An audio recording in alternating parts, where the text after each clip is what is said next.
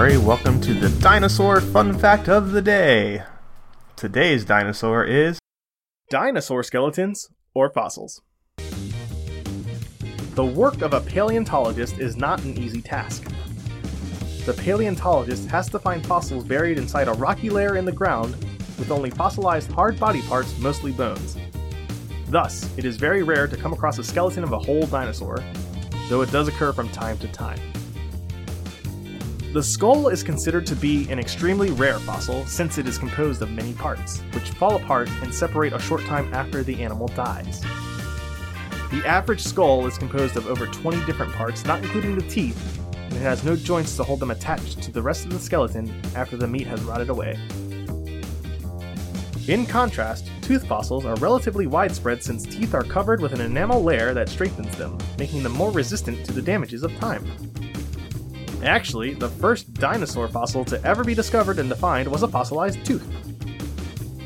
This fossil was found by the wife of Gideon Algernon Mantell, an English doctor and amateur geologist who looked at the interesting stone and almost immediately deduced it was a tooth of a large reptile that lived in the Mesozoic era. Since the tooth resembled that of an iguana, the first dinosaur to be discovered was given the name Iguanodon. So you're probably thinking, how is it possible to know what bone belongs to which dinosaur? It really isn't that simple. Researchers rely on the location in which the fossil was found, the shape of the bones and teeth, as well as a comparison to more complete skeletons that are already familiar to the researchers and were previously discovered in the area.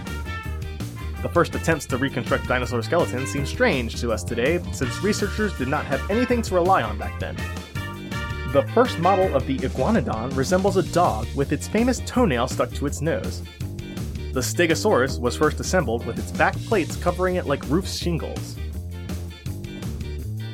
Regarding the number of skeletons found to date, it is estimated to be around 2,100 good skeletons have been found, and the number of known species is several hundred, between 300 and 500.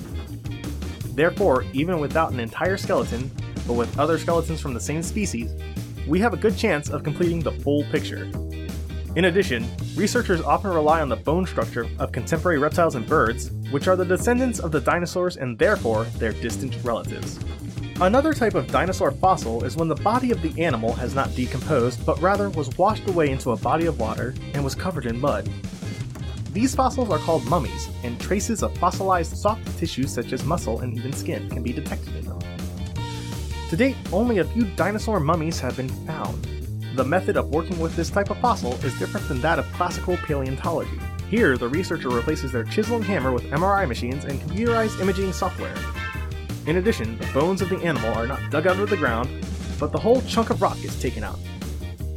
The chunk is casted so it will not deteriorate, and then it is entered into a CT machine, which is also used for airplanes. Using this, it is possible to image the internal tissues of the fossilized animal. Don't forget to tell your parents to send us their suggestions and yours to @TheJimmyMurray on Twitter.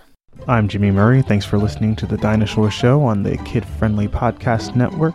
Music by Kevin MacLeod. Executive producer Chris Kremitzos.